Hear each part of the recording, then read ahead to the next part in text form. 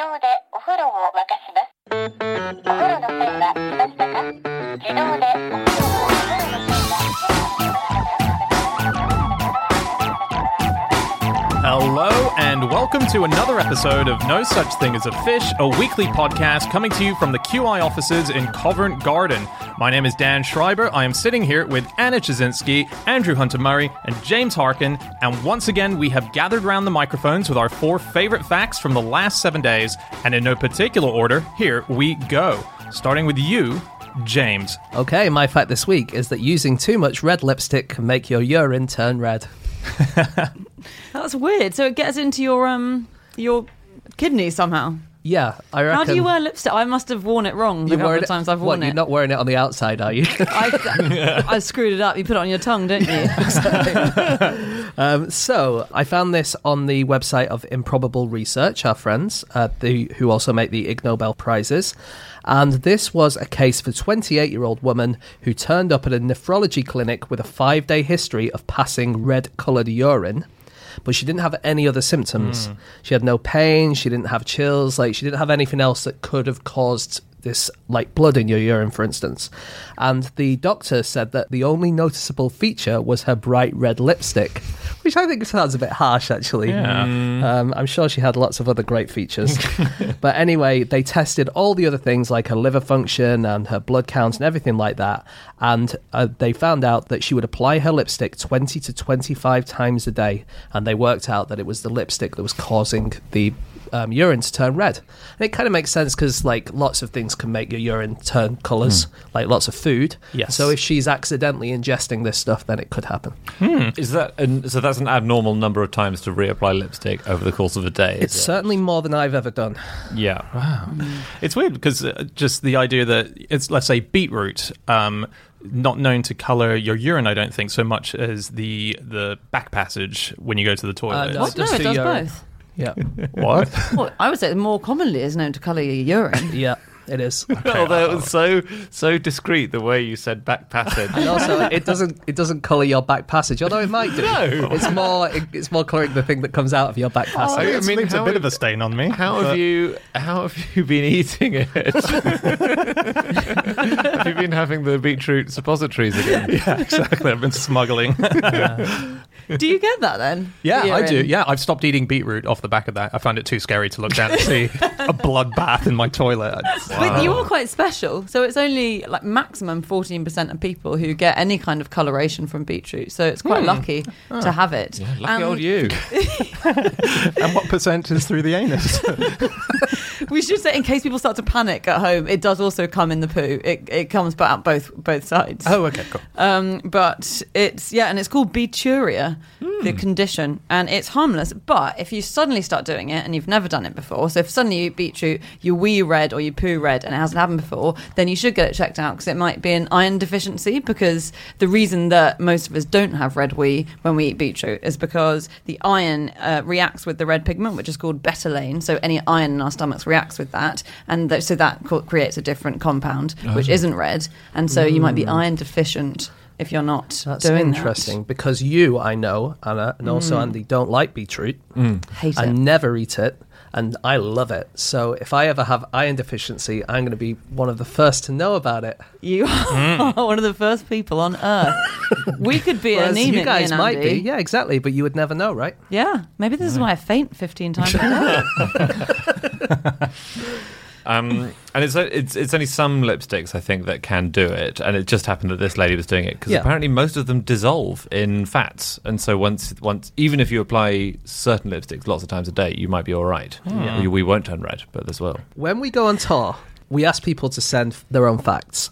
And one of the most common ones that I get is that if you want to choose the perfect shade of nude lipstick, as in that looks natural, then you should get the colour that is the same colour as your nipples.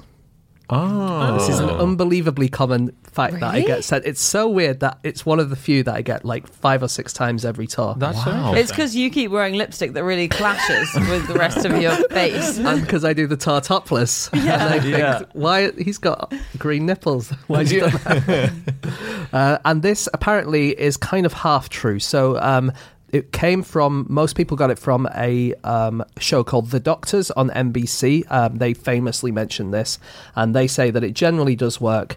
But then Washington University Medical Center, when asked about this, did point out that your nipple color does change throughout your life. Oh, yeah. So it's kind of an average works, but if your nipples have changed color recently, then maybe... Yeah. Well, they go grey, don't they, as you age? like hair. That's right. Yeah, and you should wear grey lipstick to match. So wait, should you take an average of your lifetime nipple colour and always use that lipstick, or should you have your lipstick vary in accordance with your nipple colour? I think you should go into the lipstick shop, Yeah. get the colour of your nipples, and then, if it doesn't look right... I've tried that, but whenever I expose myself in lipstick shops, I get removed from the building. What you need is a top that only exposes your nipples so you can subtly compare the lipstick colour to the nipple colour. I don't know how Yes. subtle that kind of top is going to be. I've just got a thing, just as we were talking about beetroot before, because beetroot was actually a substitute for lipstick during the war, during the Second Really? World War. Yeah, so there was a big push that the English government did, which they had a slogan for, which was "Beauty is duty."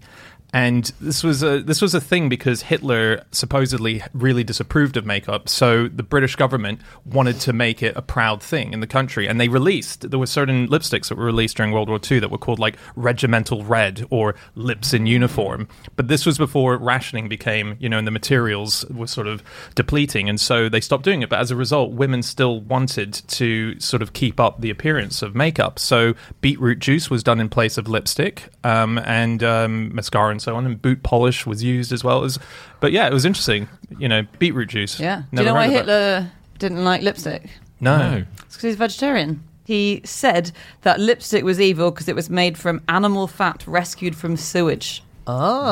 So wait a minute, but it is kind of made with animal products, a lot of makeup, right? Yes, it is much less than it used to be, but yes. But the red in lipstick, for centuries, has come from these bugs, Yeah. cochineal Cochineal. insects. Yeah, I think now they often make plant-based, but yeah. But in Hitler's time, they didn't use cochineal or...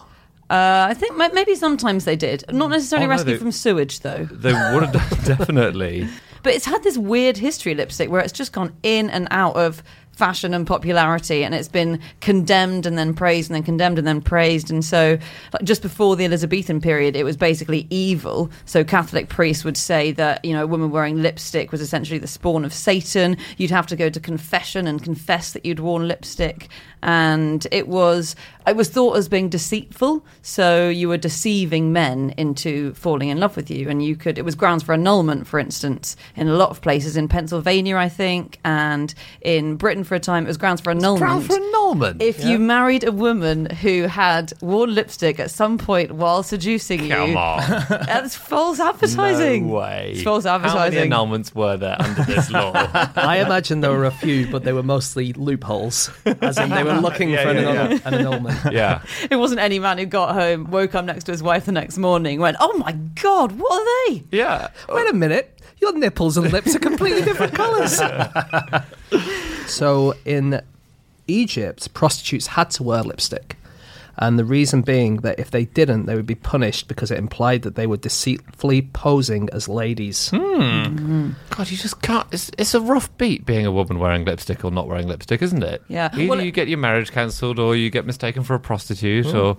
But then in other times, then you're really popular. Like Queen Elizabeth loved it, and so it became popular then. So I think it's important, if you're a woman time travelling, to know exactly what time period you've been dropped in as to whether you wear the lipstick. Also important to be a queen rather than a prostitute. Yes. Yeah. Generally speaking, Useful. easier life. Yeah. If you were a prostitute wearing lipstick in ancient Egypt or ancient Greece, then you made it out of quite weird stuff. But actually, one reason why being a prostitute might have been better than a queen is that you couldn't afford the good stuff, which was actually often the materials that really damaged you and poisoned like you. lead and stuff, right? Exactly. But you made substitutes. So they'd make it from sheep sweat, was very popular apparently. I don't even know how you harvest that. And human saliva and crocodile excrement in ancient Greece. I have the thing about crocodile excrement that I don't think it's actually crocodile excrement. No, Really? you it's think a metaphor, it's... don't I think it's a you? metaphor for Egyptian soil. I knew that you thought that for contraceptives, but do you Yeah. think it's the same for this? I think so. Yeah, I might be could wrong though. I So mean, it seems likelier, doesn't it, than going around French kissing a crocodile pat. And All right, then, what's sheep sweat a metaphor for? I Got to don't- be something. Don't know. How do you get sheep sweat? Do you wring them out? How do you get it? Yeah, I don't know. And that wouldn't be red, though, I imagine. I think the earth would be red, but the sheep sweat was just going to make your lips taste a bit salty. Sweat. Don't hippos sweat red or purple? They do. And they were very popular around there, You don't weren't want they? to get up and harvest hippo sweat, do you? Just for a bit of lipstick. No, but you could. I suppose if you lived with a bunch of sisters, maybe you'd have a room where you kept the hippo and you just ran and snogged it quickly and then ran Why away. are you snogging the hippo? The quickest way to get the lipstick on. Yeah. No, it's hippo sweat. Yes. Yeah. No, you're not kissing it in the mouth. You're just where it's sweating. Or you're just kissing the hippo's side. Yeah. Right.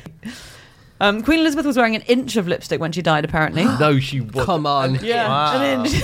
Do you know how big an inch is? It's ridiculous. I'm just reporting what people reported at the time. It's like those trout pouts that you get these days when you put Botox in your lips, and that kind of makes them stick out about half an inch. She looked like one of those Botox gone wrong. She was lipstick gone wrong. It can't be true, Anna. It can't be look, true. I think an inch is probably an exaggeration from the time. You know, people are seeing a bit blurry when someone's died. You would say the only way is the Earl of Essex, because he was one of her favourites. And, of course, that's a big lip look that's popular on that TV show. Of course. That's very good. Of course. Okay, it's time for fact number 2, and that is Andy. My fact is that some maggots can jump 40 times their own length, but only in August. What? I know. It's true. So we've It's just weird, missed but true. it. If you want to see it, you've got to wait another Yeah, year. I'm sorry. So this is a specific species of maggot or fly, because maggots are the larvae of fly. It's called Asphodyllia, and they're only a third of a centimetre long, but they've been observed jumping up to 12 centimetres, which is really impressive. Yeah. It's the equivalent of a human jumping 200 feet. Yeah. Yeah. Although, we always say this, don't we? It's know, not I the know. exact equivalent It's not. because it's much easier for small things to jump these distances than big things. It's the equivalent of a miniaturized human jumping 12 centimetres. Yeah. And what's If they were the the size of a maggot. It's very impressive. And are they practicing for when they fly? Is that the idea? Yes, they are. Yeah, yeah. No, it's actually an escape plan. So they're hatched out onto these plants, and then they need to make a swift exit because they're very easy prey when they're just sitting around on these plants. So they need to jump quite far. They're born in galls. You know, the larvae are laid in plants. The mothers lay the eggs in plants, and these create swellings called galls, and they hatch out of them. So then they need to escape. And the cool thing is, they have no legs, and yet they jump. Yeah, how are they doing that? What? Like a slinky? Is it sort of like the suppressed spring? Yeah, basically, yeah. Cool. They sort of improvise a leg. like I've seen your improvising, Andy, and very good as it is, you don't suddenly sprout a leg. No, you're right. We don't do whole limb work. Well, they that's why sort he's of- recently been replaced with a maggot. It looks ostentatious, hasn't he? They sort of fold themselves up. So you know how octopuses sometimes make artificial elbows? Right. You know, they just fold their limb at a certain point. So they do that, and they build up a load of pressure leaning against that slightly folded leg, and then they sort of flick, they release, and they flick themselves into the air. But they also have on either end these kind of little hairs that when they touch each other, so when they bend forward, it's like touching your toes. It's like an adhesive, so it holds on really strong. And as they push all this liquid down into their bottom, the tension gets greater and greater, but they're still hanging on. And when that snaps, they just fling into the air. Yeah. Nice. Do you have a very relatable octopus-based analogy to help me understand that better? It's just, who knows the octopus elbow thing? I've never heard We've talked about that. We haven't we? probably have, but it's pretty people- arcane, isn't it? People are going to remember all those things. It's not yeah, you're right. So a related fact is that octopuses sometimes improvise elbows, which is pretty cool. Like, if you're chatting to me in Yeah. the pub, you can say that because you know that I'm going to know Yeah, that. it's true. Do not improvise your own limbs at home. Yeah, that's incredible. So we've missed the big one here, though. Why just August? What's going on that it's Oh, yeah. 1 month of the year? Is it because the football season's just started and That's they're getting right. really excited? Yeah. Do you know, I don't think we do know exactly why it is. It may be because they hatch in August. Yes, and then after August, they've turned into flies. Yeah, and they don't need to do this jumping trick anymore. Okay. I think that's a bit unfair. I'm genuinely not sure. I Right. did have a look at the paper, and it wasn't actually very clear why this happens. Okay. Okay. Okay. And apparently this study came after the group had a load of these gall maggots in a petri dish, and then they came to look at them, and there were only 2 left because they were jumping all around the office, and they thought, "Oh, we're going to have to properly study this." That's so funny. Maggots are really cool. No, actually, they can get really hot. Go on. Because when they eat, they increase their temperature because of all the digestive juices, and they're kind of wriggling around and stuff like that. And there's usually a load of them in one little place, and they're all wriggling, and they're all getting hotter and hotter and hotter. And sometimes it can get so hot that they start to die. Oh, that doesn't have a funny, jokey, facty ending at all. Very serious. God. But they do. I think they can sometimes recognize that this is starting to happen. They do. Like, the guy next to him's just died, so this is getting too hot. So what they'll do is they'll, as a group, just retreat to a cooler place. Yeah. Well, actually, it's like the ones that are in... It's a bit like, groups of penguins. Again, this is the kind of thing that me and Andy are going to know in our conversation, but most people won't. So, like, the ones on the outside move to the inside, and the ones to the inside move to the outside to kind of keep the temperature. Do they do that? Yeah. Imagine being in a restaurant and people are just going so crazy about the food, they start dying. That is an exciting but also stressful restaurant opening, isn't it? I think it's more like being in a mosh pit and getting so hot people die. Maybe they would. Yeah. But the thing that's like the penguins is also how they manage to eat so fast. So maggots are useful for things like clearing up garbage. You can use maggots for clearing up our trash and stuff because they can consume stuff at an amazing rate for their size. They can't carry it away quite as quickly as the bin men. They're working up to it. And your neighbours really hate you, by the way, Anna. You're just pouring bags and bags of maggots over your bins every week. It's got to stop. They're very efficient. We've got to give them work.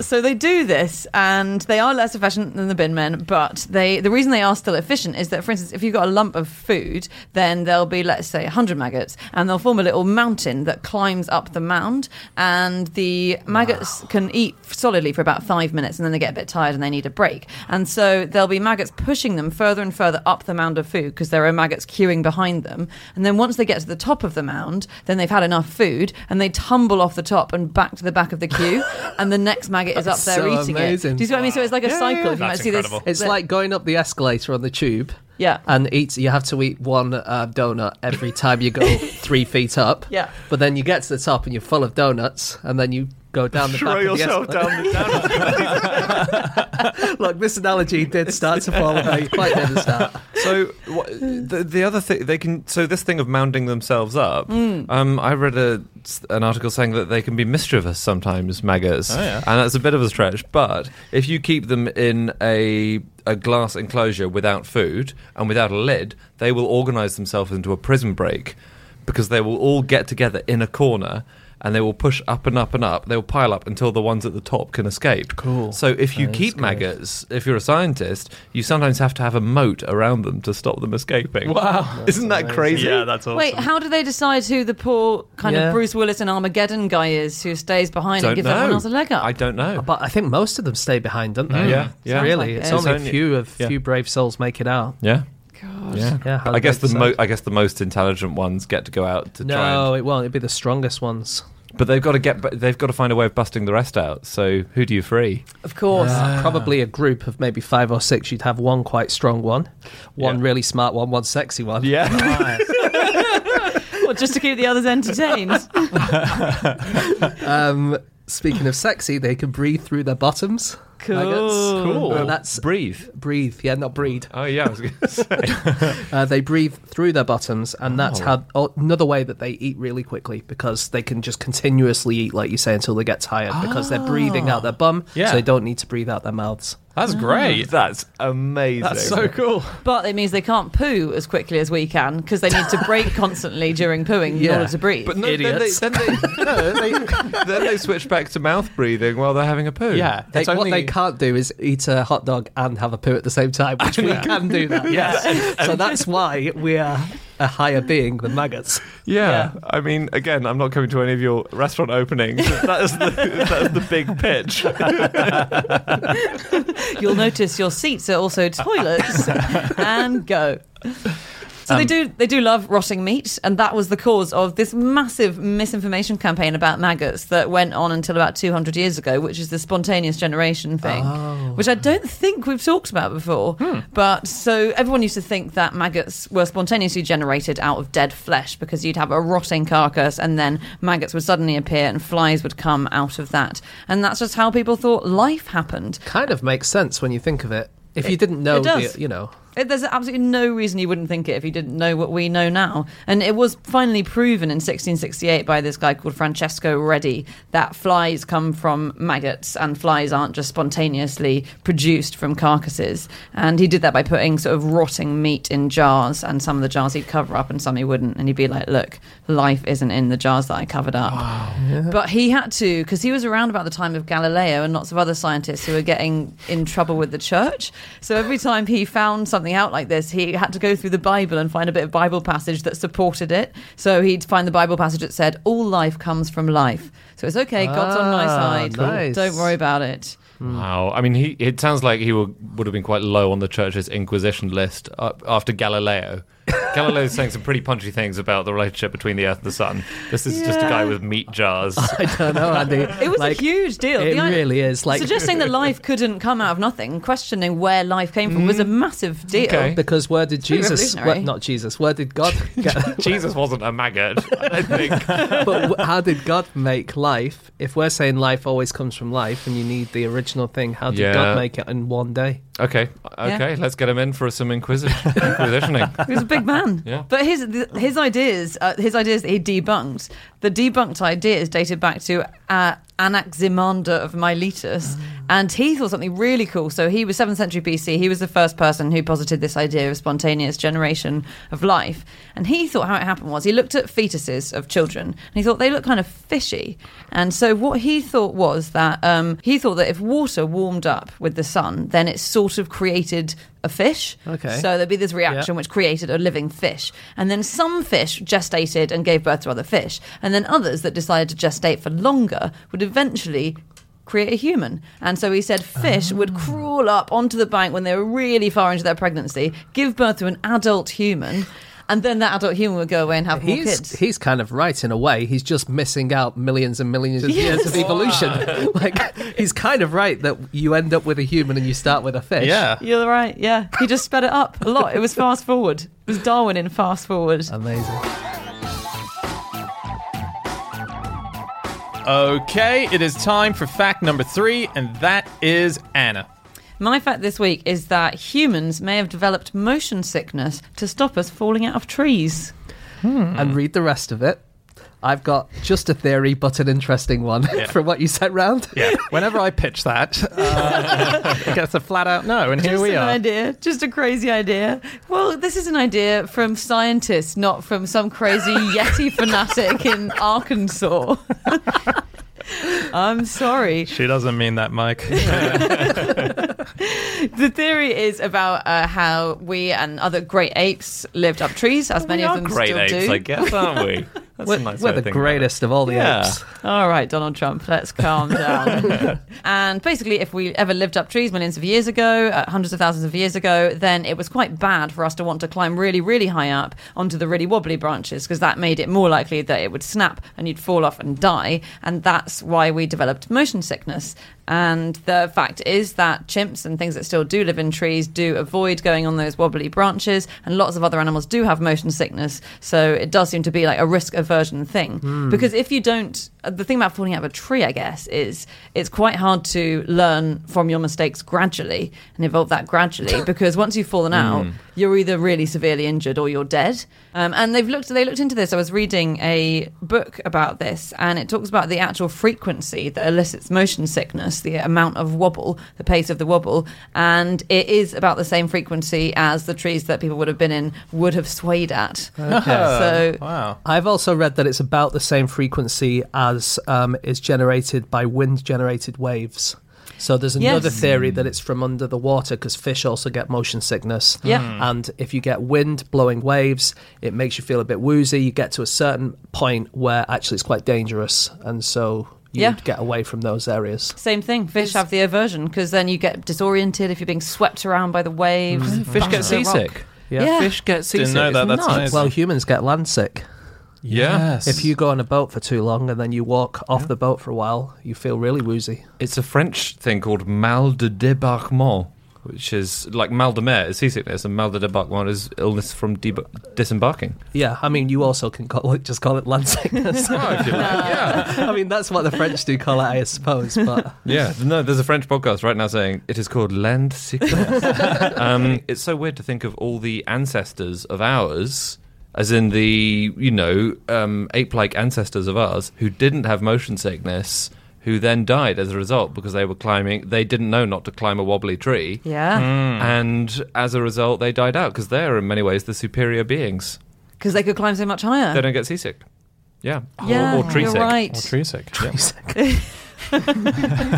and just on the sea thing as well, just because it's a fact, the word nausea comes from the same word as nautical or something like that, because it's to do with the sea. Because it's to do with seasickness originally. Okay. Yeah, Nous, ancient Greek. Well, just on seasickness as well, I was reading that Nelson suffered severe seasickness his entire life.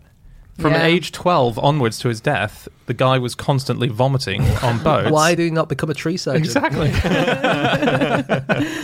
Well, he said he wrote letters about it, didn't he? And Yeah. he'd sign off in his letters to his lovers. He'd sign off, "Your affectionate seasick Nelson." And he said, "I am ill every time it blows hard." And Maybe this means something else. Yeah. that he was writing to his lovers. we're unclear. He said, "Nothing but my love of the profession keeps me at sea for more than an hour." So if you really love what you do, it doesn't matter if you vomit throughout. Do you know another great nautical hero who had seasickness? Who? Jacques Cousteau. Well, Captain Ahab. entirely possible, but it's the last Captain Birdseye. Okay. Yeah, he was really seasick. The fish finger guy. The fish finger guy. But Captain Birdseye. was he an actual captain, that one? He- or was he like just an actor? He was an pretending? actor Oh, for okay. TV adverts.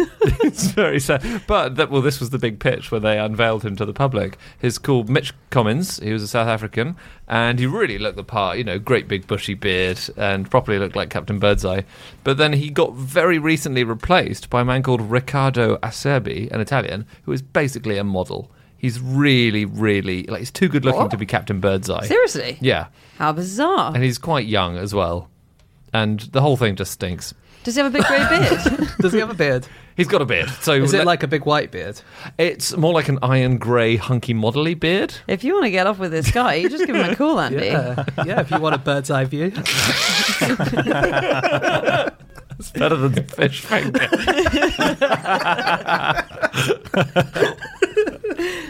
The thing is that a lot of people get motion sickness now because we drive in cars, Yeah. which we didn't evolve to do. And people use VR stuff, like headsets and stuff, and that's a real problem with people getting motion sickness. Apparently, there are some VR games where 100% of users get motion sickness, like literally everyone. And usually for most games, it's between 40 and 70% of people get it. So it's like a really common thing, motion sickness. And yet, admirably, like Horatio Lord Nelson, they're so passionate about the pursuit that they will make this Exactly. My sacrifice. wife plays them all the time. It's almost as if being in a virtual reality is preferable to being married to me. She's throwing up constantly, but Does she write She you is, letters? but then she puts the VR set on. sure.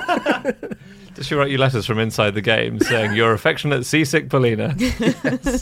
Have you heard of the SS Bessemer? No. This is a very cool anti-seasickness innovation from the Victorian times. It was a steamer ship across the English Channel for passengers, and it was experimental. It was a guy called Henry Bessemer who invented it, and the idea was it had a room inside it which would be suspended using incredibly elaborate counterweights and counterbalances and all sorts of mechanics to keep it exactly in position while the ship moved up and down on the waves and left Really and right. cool. Yeah. So he built a model of it at his house, huge model, which could, the thing would move around and the room would stay the same. And it got a lot of investment. And on its first trial, it couldn't quite sail properly, I think partly due to this stuff inside it, and it smashed into the pier at Calais. It was slightly fixed, and then on its it was fixed, but he said, we haven't had enough time to fix it properly. So it had only one public voyage, and it crashed into the Calais pier again. At which point it just said, no, Did it have a we're not massive doing magnet in it or something? this. It was a disaster. Wow. Such a shame. I wonder if that's the same Bessemer as did the Bessemer process for smelting aluminium or whatever it is. Don't know. Was Maybe. that a I thought it profound was a cock up Henry. as well? Because It wasn't. sounds like he doesn't know what he's doing. He designed something that's not a boat, clearly, if it's just constantly crashing. Or, I don't know, was there nobody steering it? It had people steering You can't it. say it's not a boat just because it crashes. You can't say the Titanic is not a boat. Not a boat. Just a rock, as far as I'm concerned. We should talk about what's actually going on. So it's just the difference. It's the difference of information between what your eyes are seeing when you're on a ship. This is so your eyes are seeing, let's say, a stable room because you're in a ship room and you're moving with the ship, so it's all the same to you. But your body, your inner ear, can tell that you're moving around. And actually, that's the case in all these things, right? Yeah. So if you're in a car, it's the same. You're Yeah. reading a book, which is still, but actually everything else is moving around you. Yeah. But there's a third thing as well. So apart from your eyes and your inner ear, there's a third bit of your body which is also sending you conflicting Well, information. can we guess what it is? Yeah, okay. What you're saying, your eyes, your ear, and... That little boxing bag at the back of your mouth. The uvula. Yeah. Yeah, you can imagine that would work. If it's tilting over. You Yeah, look at it so and if it's yeah, swaying. nice. Okay, no, great guess. Is it somewhere? Is it sort of in your crotch somewhere? Oh, it's close. You're so close. Oh, is it in your bottom? If you're sitting down, it's in your bottom. And this is or if Wait a it's minute, what is outside of my bottom when I'm standing up, but inside my bottom when I'm sitting your down? feet. If you're standing up, you can tell this through your feet, and if you're sitting down, it's through your bottom. Got it, sorry. And it's a sense called proprioception, and it's where if you're swaying, there's more pressure on one side of your feet.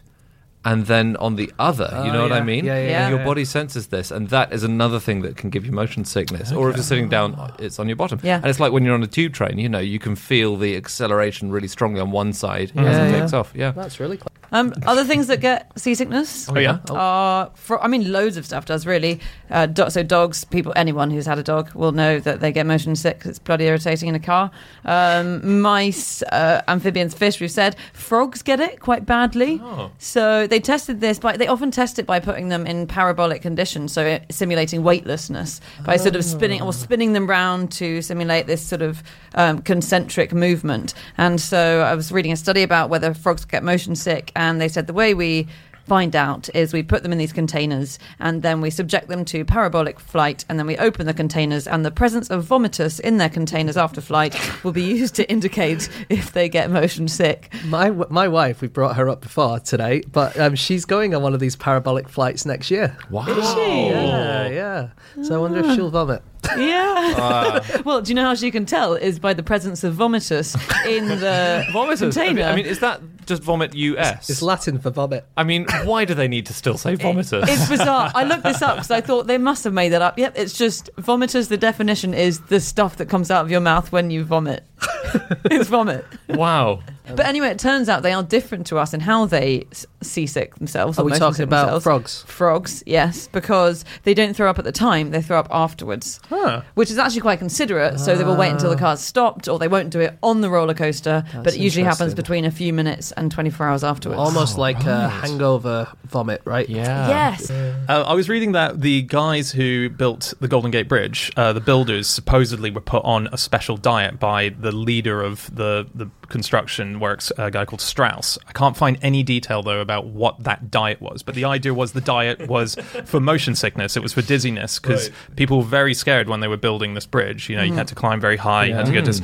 And so supposedly there was a diet to stop that, but a really cool extra thing about that was what they ended up doing was they built a giant net under the bridge. It cost $130,000, and it was like a circus trapeze net. And the idea was the dizziness would have been a huge factor in the construction pace that was going on. And by building this little netting, it meant that people could go and work harder with the knowledge that they would probably survive if they fell off. And 19 people did fall off. Oh my God, did they all live? Yeah. And they became what was known as part of the Halfway to Hell Club. But So yeah. when was that built, did you say? It was 1920s. 20s? 36. Okay, so they probably wouldn't have had any effective actual medicines at that time to deal with seasickness, because the drugs weren't invented until the 50s, and the drugs just switch off the information coming from the inner ear that we've today. So the Victorian cures involved sucking lemons, which did absolutely no good. No. Yeah. Just did not Wouldn't. help. There were loads of cures which didn't do any good, actually. Opium, I think, did some good, but opium's good for everything. Something that removes you mentally from any kind of reality is probably going to stop you being aware of your seasickness. Exactly. Yeah. But if you're the captain of the ship, unfortunately... That's why it crashed. There are some special glasses you can buy that have been made by Citroën, the car company. They're called Citroën. Very Cool. See through them. Nice. Yeah, okay. See through them, see through it. See through. I don't think they thought of the see through them. See through them. But yeah, they have this blue liquid inside them, and it gives you an artificial horizon. Because a lot of it is being able to see the horizon, isn't it? And being able to see that moving at the same way as you're feeling it's moving. Wow. So whichever way you move, it makes the horizon look like it's in that direction. And apparently they do work. After about 10 to 12 minutes, your motion sickness will just disappear. That's Cool. really clever. Yeah. But what is the point in them? Because the only time that you're not looking at the horizon, the reason you get travel sick is when you're reading or something, and then therefore you're not looking outside, you're not seeing the world go by. But if you're wearing these weird horizon glasses, can you read a book with them? I guess that's what I want to know. Can you read a book? I think while you wearing the Citroën? Can you? I think so. The main reason they've invented them actually is because when we have self-driving cars, people won't be driving and looking at the road. They'll be playing video games or they'll be reading books or doing whatever. So you need to come up with a new way of dealing with that, because otherwise, whenever you open any self-driving car, it'll be full of vomiters. Imagine just every time you got to any destination, you just open the door and a sea of vomiters comes out. Oh, the future is terrible. Okay, it's time for our final fact of the show, and that is my fact. My fact this week is to honor the U.S. Supreme Court Judge Antonin Scalia, Virginia's George Mason University School of Law renamed itself Antonin Scalia School of Law, then immediately renamed itself again after it was pointed out that the acronym would be asshole. That's wrong. Fair enough. Yeah. So asshole. Asshole. Asshole. I said asshole, didn't I? Yeah. There's no H in I there. went too far on that one. Asshole. Asshole. So this was, I think the way it worked out is they sort of announced this, let's say, on a Thursday, and by Tuesday there was so much public ridicule online that the school's dean made an announcement that it was going to be renamed off the back of it. And they named it because they'd just gotten a massive donation from a few people, right? They got $30 million donation. 10 million of it came from the Charles Koch Foundation. Really? So they could have called it the Charles Koch School of Law, which would have been much better. It's now the Antonin Scalia Law School, but that's still ASLS, which looks in an uncharitable light like assholes. Or assless is what I see when I see that. Oh, yes. Okay, some more stuff on acronyms. Yeah. Does anyone know what the acronym or what the word spam stands for? You know, the food stuff. Yeah. Rather than the stuff you get on I would the think email. it's something... Is it something ham? Okay, what would it be? Spurious ham. Furious ham, that's it. Well, most people would tell you that it stands for spiced ham. And that's what everyone thought it used to mean. But then according to Spam, the company, they now tell us that it stands for sizzle, pork, and So, which I imagine might be a back formation. Yeah. are they saying sizzle, comma, pork? Actually, they're saying sizzle, full stop, pork, full stop, and full stop, full stop. I also say to that, but in a more skeptical way, I think, than they would have wanted. Yours comes with a question mark at the end every time. Wow, that's a terrible back formation. Yeah, it's so clunky. So there's a difference between an acronym and an initialism. I think it's very important that we nail down. Oh, okay. So an acronym is all of these things are acronyms, but some people say, and it's not really hard and fast, that initialisms are things where it's just strings of letters. So the FBI is an initialism. YMCA. YMCA. Yeah. I call it MMCA, so acronym. And that's the difference, right? If it became a word. Exactly. So if people started saying, I'm going to the IMCA, or scuba is initials, but it's also become a word in its own right. Yeah. So that's an Self-contained acronym. underwater breathing equipment. apparatus. That would be Scoob. Apparatus. That would be Yeah. Scoob.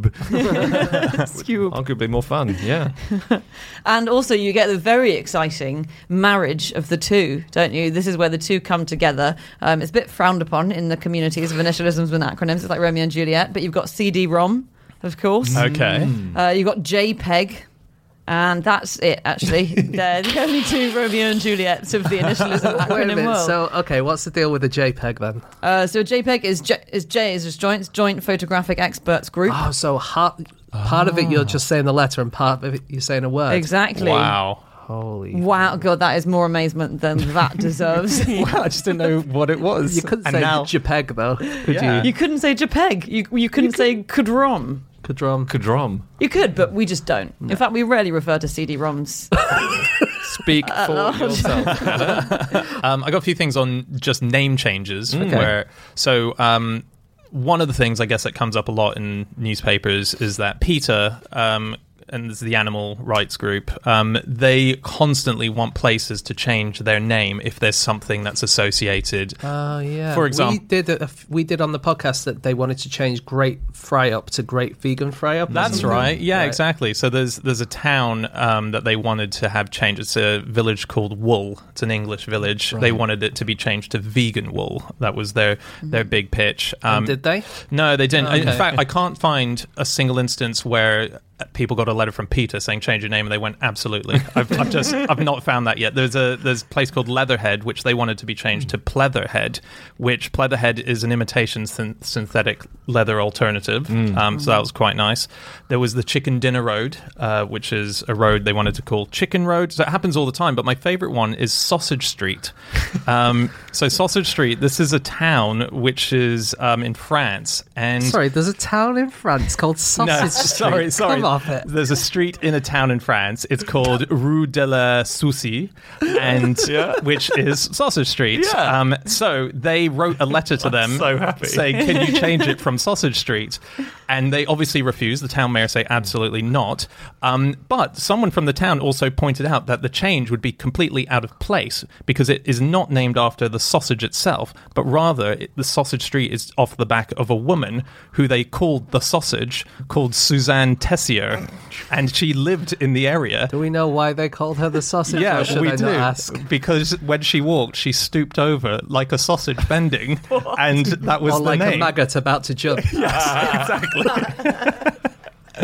So the street supposedly is named after Susan the Sausage Tessier. Yeah. Wow. That's amazing. That is so funny. So if you have a name of a company and you're not sure if it's going to be okay or if it's going to be a bit of another asshole debacle, then you just need to try and register it because the government will tell you if it's too rude. So you have it's Companies House, and it's the government body which registers company names, and every year they release their list of names that they said no to. So this year they banned 87 company names that they refused to register, and some of them I didn't get. So first of all, there was Purple Helmet Bikes, Right. which Okay. so I sort of guess. We did a what that is. podcast the other week about what we called people from West Bromwich Albion, and Purple Helmet is a synonym for that. Yeah, okay. It's a convoluted way of explaining it. No, but that's I like a great it. way of getting listeners to go to the previous episode. And in that episode, we referenced the one before, and it's a constant change. So that's Purple Helmet Bikes. There's also company names that weren't allowed. Fanny's Kebabs wasn't allowed. Okay. Sodit Systems, which I just like. I like the idea of hiring someone to fix your computer when they're called Sodit Systems, then just walking out and going, sod it, get a new one. Royal Nuts, Anus Beauty. Anus Beauty. Anus Beauty. Who thought that would get through? It's not exactly a crafty bit of wordplay like Purple Helmet Bikes, is it? It does what it says on the tin. Puts a bit of redness down there. Sit on a beetroot for 3 hours is their first line of Oh my advice. God. Knickers, knackers, knockers. Don't know what they do. I'd like to know. Because the problem is we don't find out what they do because I these think companies don't get registered. Don't they make underwear, door knockers, and they kill horses? It was 3 best friends with 3 very different talents. In 2015, lots of people called Brian protested after Thames Valley Police announced that they were going to change the name of one of their police horses from Brian 2, they said a godlike name such as Hercules. And people, so this was if the horse passed its tests to be a good police horse, basically, and to be a qualified police horse. And various people called Brian kicked up a fuss. So Brian Lewis from Ascot said, I think it's outrageous. Brian is a good name for a horse. Brian, It's not godlike, though, is it? He's very famously, he's not the son of God. He's a very naughty boy. Yes, that's such a good point. There was another guy called Brian Poulsen from Bracknell who said, there is no way they should be changing the name. Every horse should be called Brian. Such an extreme alternative. What a world. stupid. What a world. Horse racing. Oh, Brian's coming up the back with Brian up the front, and Brian's gonna... Okay, that's it. That is all of our facts. Thank you so much for listening. If you'd like to get in contact with any of us about the things that we have said over the course of this podcast, we can be found on our Twitter accounts. I'm on @Schreiberland, Andy, At Andrew Hunter M. James, James Harkin. and Jasinski. You can email podcast@qi.com. Yep, or you can go to our group account, which is @NoSuchThing, or our website, nosuchthingasafish.com. We've got everything up there from upcoming tour dates to all of our previous episodes. You can also download a really fun behind-the-scenes documentary of us on tour called Behind the Gills, and there's plenty more to find there as well. Okay, that's it. We'll see you again next week. Goodbye.